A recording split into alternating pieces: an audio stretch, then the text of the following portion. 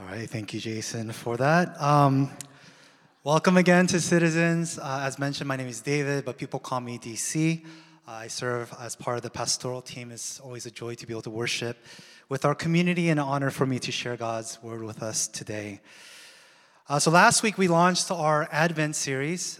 Advent simply means arrival or to come. It's when the church, in the weeks leading up to Christmas, we remember the coming of our Lord and Savior Jesus Christ in human flesh. So it's an opportunity for us to celebrate, but also to be filled with gratitude for what He did for us. But also it's a season of anticipation for the church, because He not only comes once, but He promises to come back for us all. And so we're still tracking with our year-long series, Childlike Wonder, and tracking through the Jesus Storybook Bible.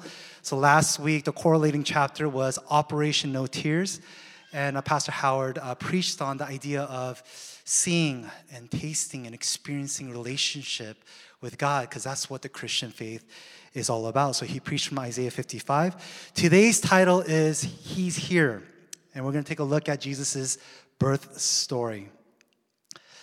You know, waiting is something that, we're all familiar with, whether it's LA traffic, waiting for your next break, waiting for that next opportunity, maybe waiting to find that significant someone, maybe you're waiting to have kids, waiting for your life to turn around for the better. We all know what it means to wait. And for a lot of us, we can't wait for the waiting to be over. You know, the reason why I love Advent so much is because it level sets our expectations. It helps us identify and locate where exactly we are in God's story of redemption. So Advent teaches us in one sense that the wait is over. Jesus Christ came to us in human flesh. He came to live a perfect life, and He died on that cross for you and me. He introduced and He established His kingdom. So the wait is over.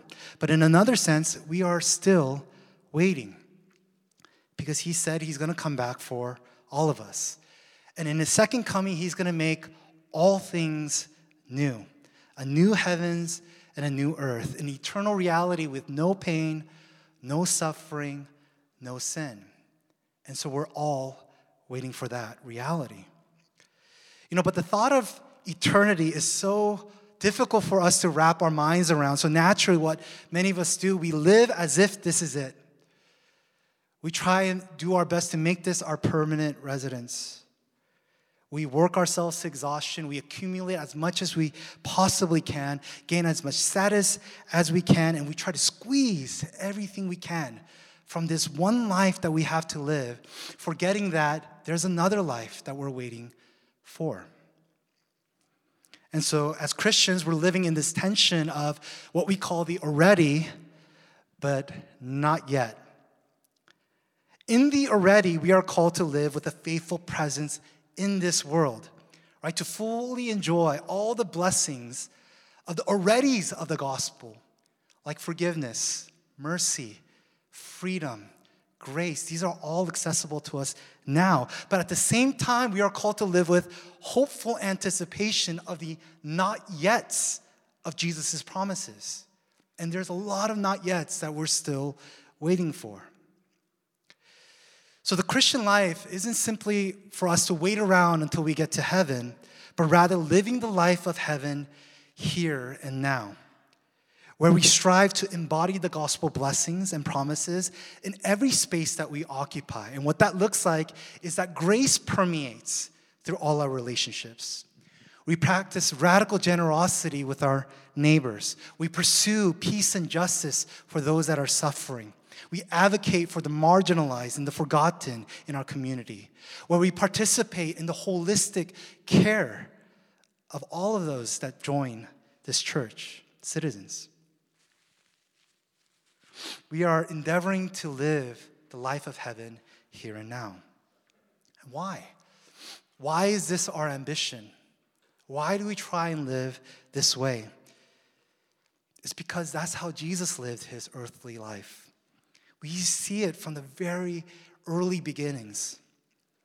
His beginning speaks volumes of who he was on this earth. And at the same time, it instructs us of how we are to actually live on this earth. So if you have your Bibles, please turn with me to Luke chapter 1.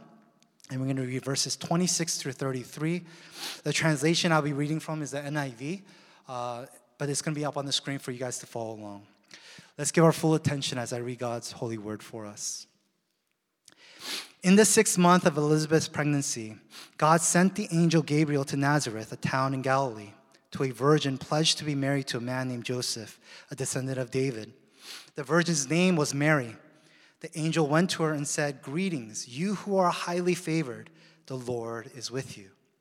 Mary was greatly troubled at his words and wondered what kind of greeting this might be. But the angel said to her, "Do not be afraid, Mary. You have found favor with God. You will conceive and give birth to a son, and you are to call him Jesus. He will be great and will be called the Son of the Most High. The Lord God will give him the throne of the father David, and he will reign over Jacob's descendants forever. His kingdom will never end." "How will this be?" Mary asked the angel, "since I am a virgin?" The angel answered, "The Holy Spirit will come on you, and the power of the Most High will overshadow you. So the Holy One to be born will be called the Son of God. Even Elizabeth, your relative, is going to have a child in her old age, and she who was said to be unable to conceive is in her 6th month. For no word from God will ever fail. I am the Lord's servant," Mary answered. "May your word to me be fulfilled." Then the angel left her. This is God's word. Amen. Let me say a quick word of prayer for us. Father, we need your help. Holy Spirit, we invite you into this place. Give us awareness of Jesus in our lives, that he is with us now. And Lord, may you comfort us with this beautiful message of you coming to us in the form of a baby.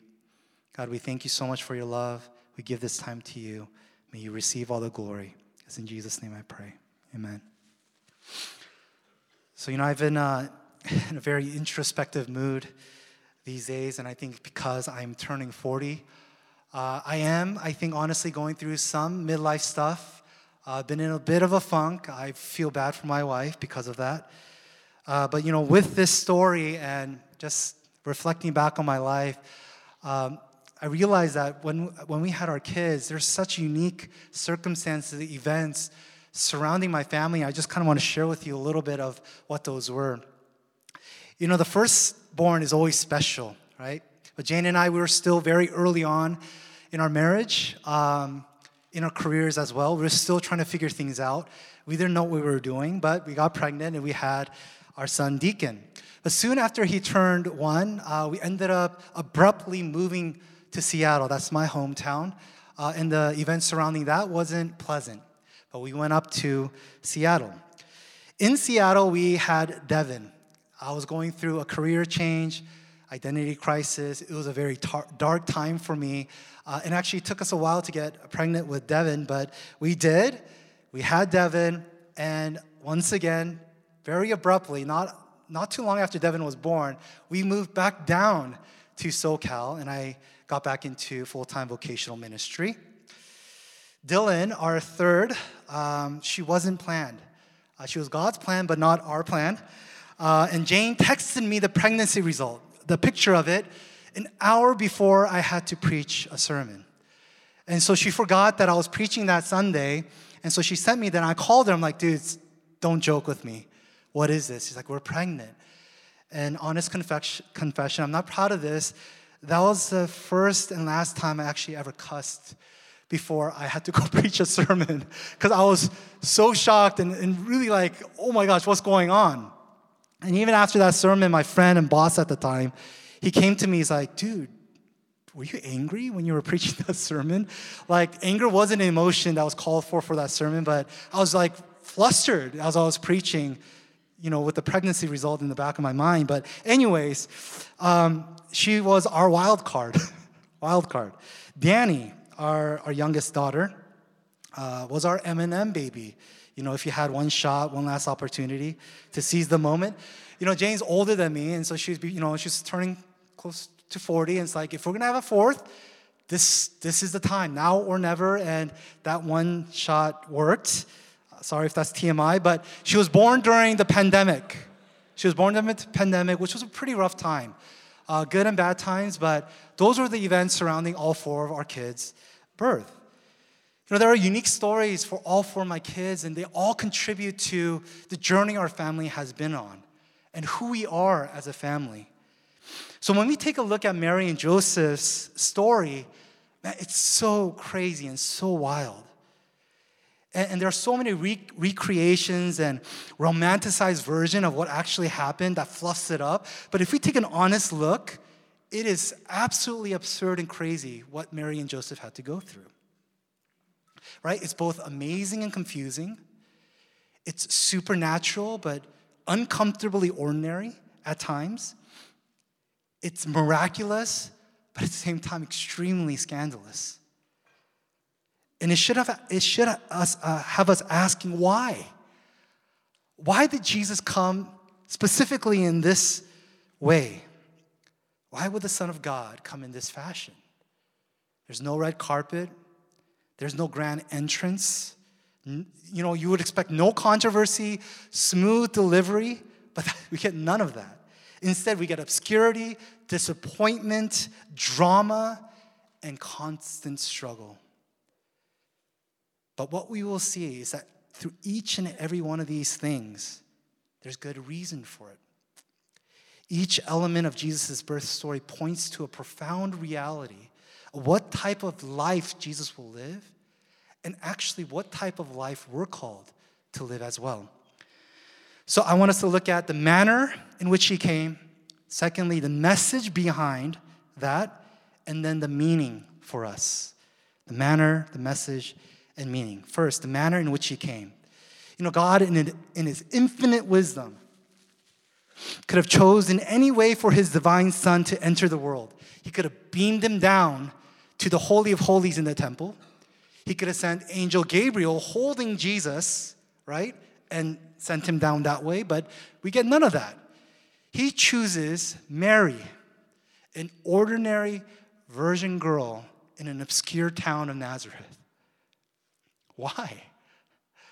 Angel Gabriel brings her the life-shattering news. Verse 31 again. You will conceive and give birth to a son, and you are to call him Jesus. He will be great and will be called the Son of the Most High. The Lord God will give him the throne of his father David, and he will reign over Jacob's descendants forever. His kingdom will never end.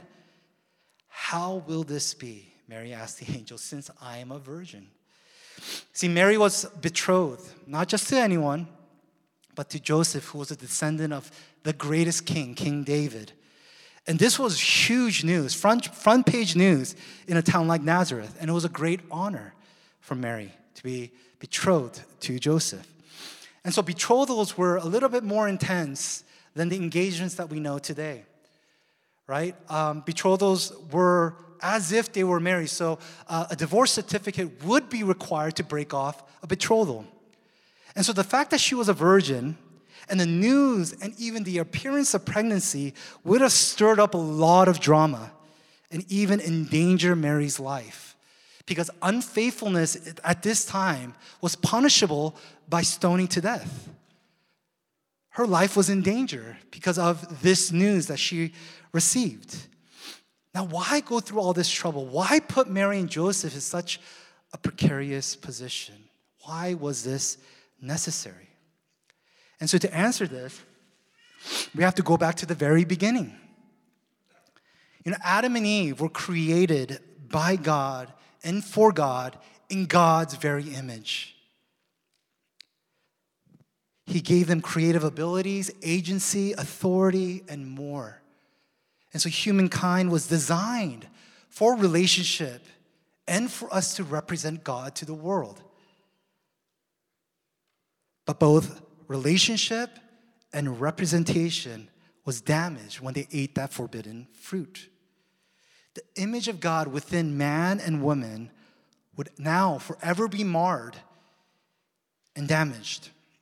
Relationship would be fractured and chaos would enter the world. And from that point on, sin would mark everything and everyone. And so when God laid out all the consequences of sin to all the parties, this is what he had to say to the serpent, to Satan, who tempted Adam and Eve. Genesis 3, verse 15. And I'll put enmity between you and the woman, and between your offspring and hers. He will crush your head, and you will strike his heel.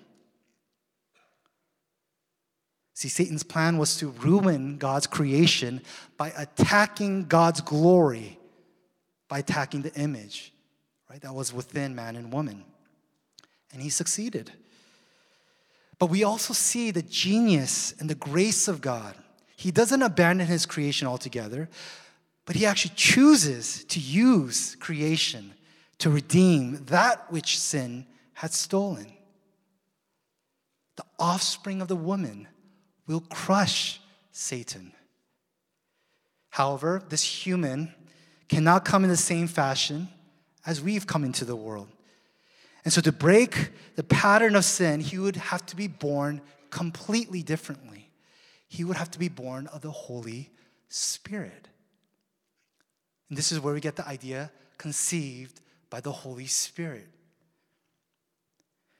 And so this is both a miracle and a mystery. We can't wrap our minds around this.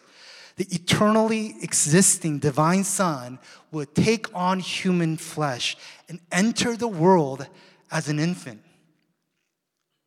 And so Jesus would be both fully divine, but also fully human.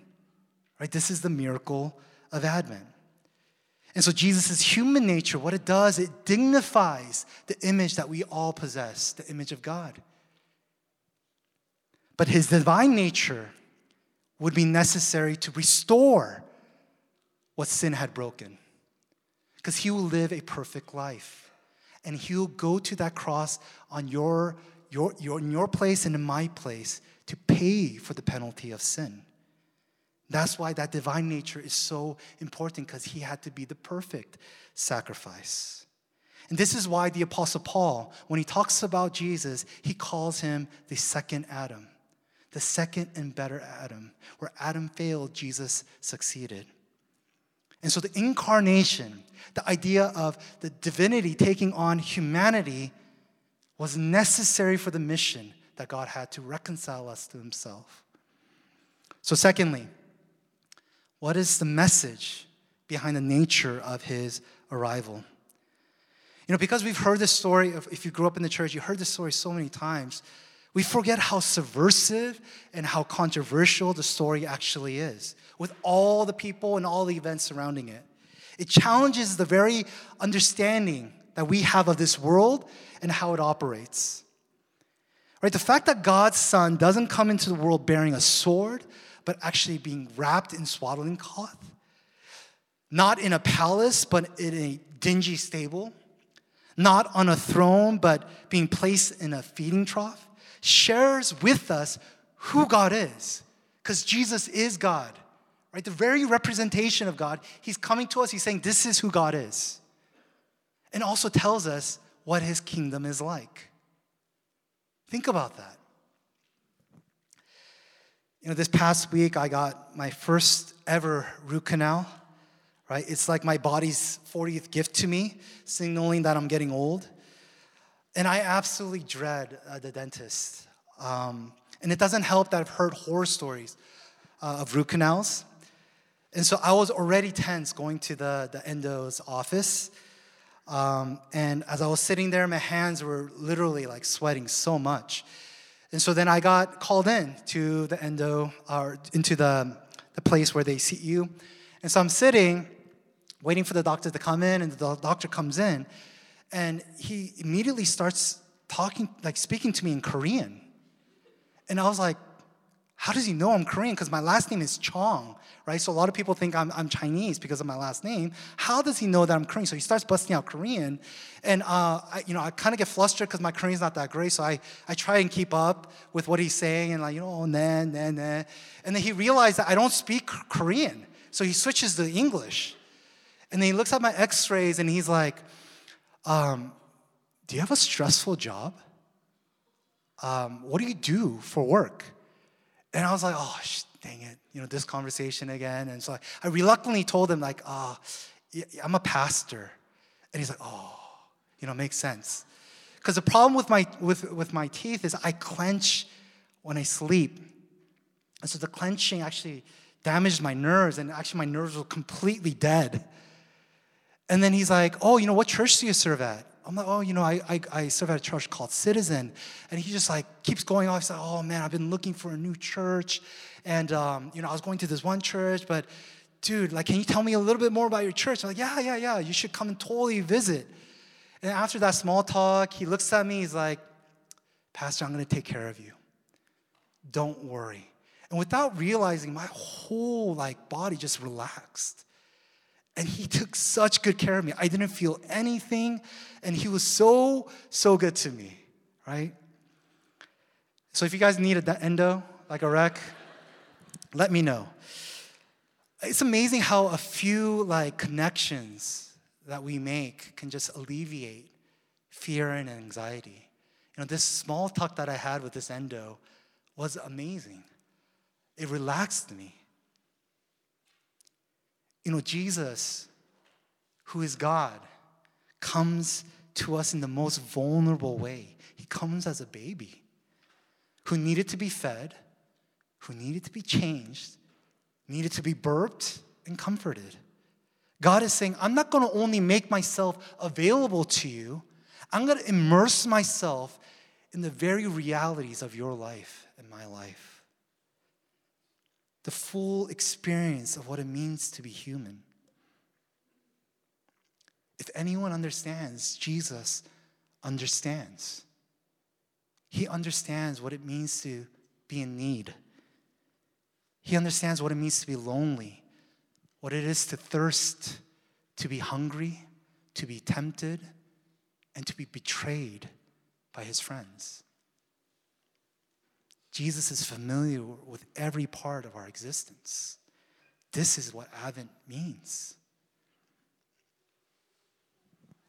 Jesus' birth narrative is side by side with another, Zechariah, a priest of the temple, and his wife Elizabeth. They received news around the same, 6 months before, that they too will be with child.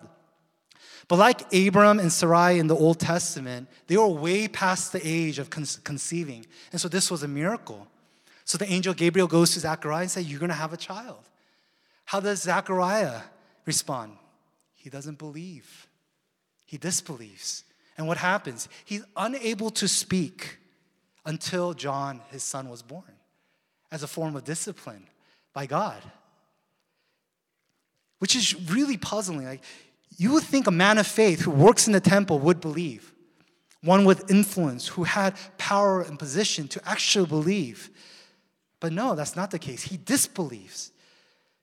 But yet a young teenage girl of low status with no influence believes and trusts in God.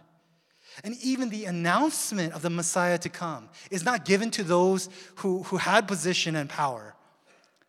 Angels go to shepherds, the low class, the ritually unclean, people that weren't able to go to the temple because of their occupation. And they're given the news of Jesus Christ. What's going on? God's kingdom is not what you expect. God's kingdom is actually inverted. It's an upside down kingdom. It's not for the wealthy. It's not for the powerful. It's not for the successful, in which the kingdom belongs to, but rather to the poor, the powerless, the forgotten. One of Jesus' very first sermon, he taught about the qualities of those who belong to his kingdom. He says, blessed are the poor. Blessed are those who are persecuted. Blessed are the peacemakers. Blessed are those who mourn. Now that should be very weird. These are the people who get in. These are the people who are kingdom people. See, Jesus did come for everyone. He came for everybody. But not all would receive him, because some were convinced that they did not need him. They were confident in their own righteousness. They were confident in their own religion. They're confident in their resume, their accolades, and say, yeah, look at me, I'm good. Living in a city like LA with the type of community that we are, there's challenges to Advent. Because in order to receive and to enjoy the true gift that Christmas has to offer you and me, it requires one thing: need. We need to be needy in order to fully enjoy what Advent has to offer. And this is why sometimes I believe that failure, disappointment, struggle, and pain is often necessary. Because when we have nowhere else to run, no one else to turn to, when we've exhausted every possible solution on our own, what do we do then? We turn to God. We turn to Jesus.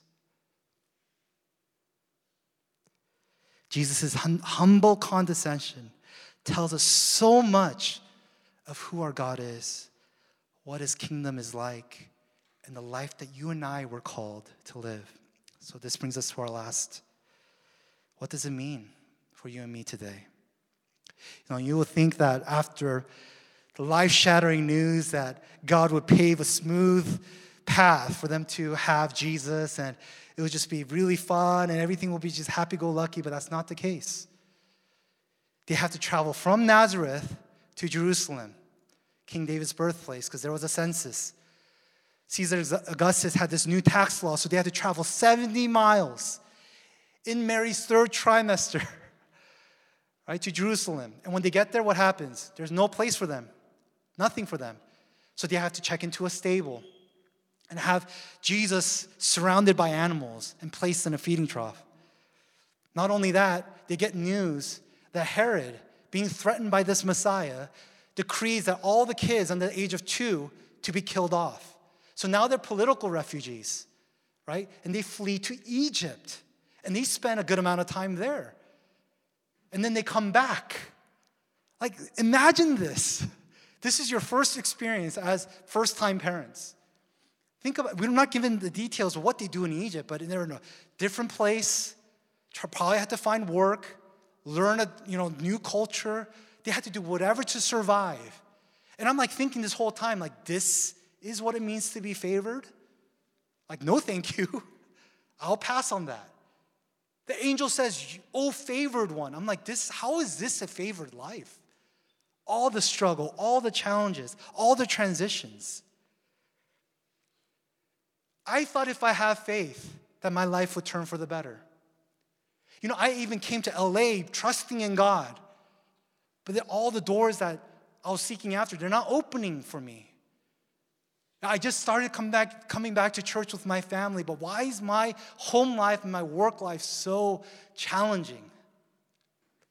I'm pleading to God day after day for the same thing, but I'm not getting any answers. What is going on? When many of us, we think about the favored life or the good life, I think most of our minds, where we go is outcomes and results, naturally. But when we look at the favored life of Mary, that's not what we see, actually. What we see is abiding presence. Jesus literally with them through all that they had to go through. See, what Advent offers you and me is actually better than a problem-free life. Because actually there's no such thing. As long as we're living in this broken world, as long as we're within these bodies, the Bible actually guarantees that we'll face troubles of various kinds. So Advent is not about being problem-free. Advent offers us unfailing love. The permanent presence of Jesus in your life, no matter what. It's through presence that Mary and Joseph were sustained. It was through presence they persevered. And it's in his presence that allows us to endure and wait. Because in his presence we have an unwavering love, an abundance of grace, and new mercies each and every day. See, the Christian life is not about how strong of a grip we have on Jesus, but realizing and being comforted by how he has a firm grip on our lives. He will never forsake you. He will never leave you. You know, the beginning doesn't always indicate the end, but for Jesus, that was the case. He entered the world in obscurity, and even his earthly life ended in obscurity. He was placed in a feeding trough as an infant. 33 years later, he'll be placed on a cross to be crucified. He came from humble beginnings with nothing, and he continued to live his life in humility and humiliation, getting down to wash the feet of his friends, to serve the poor, to be with the forgotten, to love on those who were unlovable. And although he had all the abilities and the privileges of being God, he laid all of that aside so that he can ultimately die for our sins. Jesus entered into our existence to ultimately die for you and me so that we can be reconciled back to the Father. This is the wonder and awe of Christmas. But one last meaning of Advent. There is an invitation and a call to missions because of Advent. Our faith unites us to Jesus Christ. His mission now becomes my mission. And what that means is that we are called to mediate the presence of Christ to others. There is someone in your life that needs hope. There's someone in your life that has little, maybe unseen or kind of pushed to the side. They're not in your life by accident. Advent calls us now to mediate that same presence to those that have need. You know, the holiday season can be so hard. I feel it too. It's like sprinkling salt on all the open wounds in our lives. It magnifies the lack, right? It creates hyper-awareness of the messiness of our lives.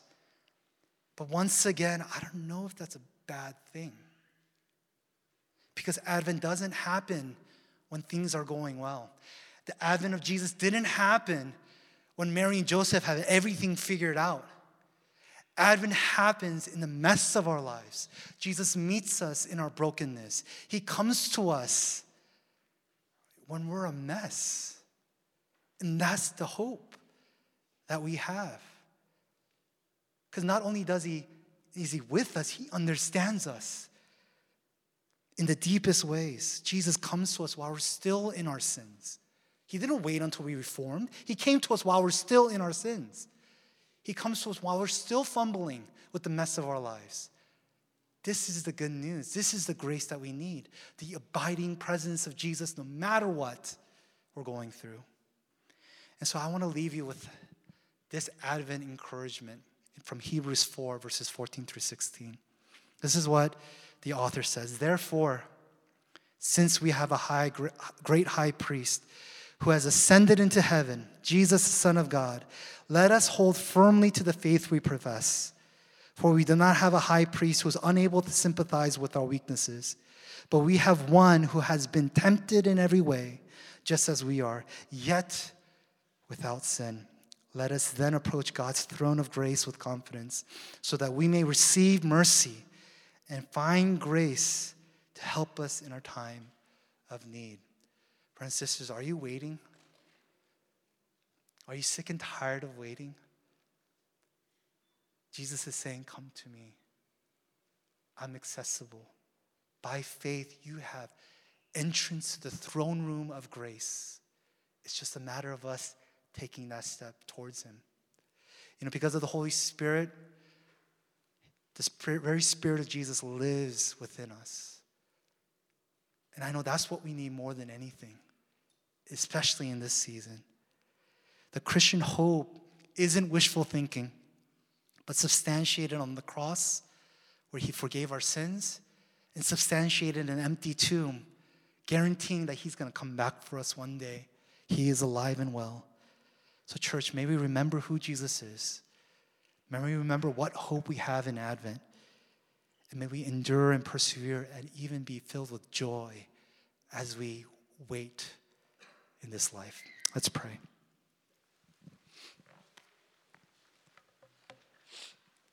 I just want to give you a moment.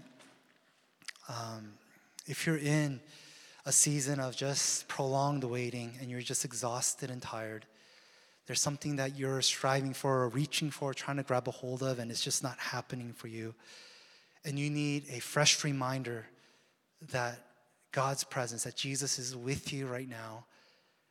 Just want to invite you to pray to God and invite the Holy Spirit into just this space, into your life, and ask Jesus, please help me to be aware that you are with me. Because the fact is he is. And it's just a matter of us acknowledging and being aware that he is actually in our lives. But we need help sometimes to have that awareness. So if that's you, I want to give you a moment just to pray that, God, help me to be aware that you are with me, that you haven't given up on me, that you haven't left me. So if that's you, just want to give you a moment to pray that, and after a while, I'll close this in prayer. So let's pray together at this time.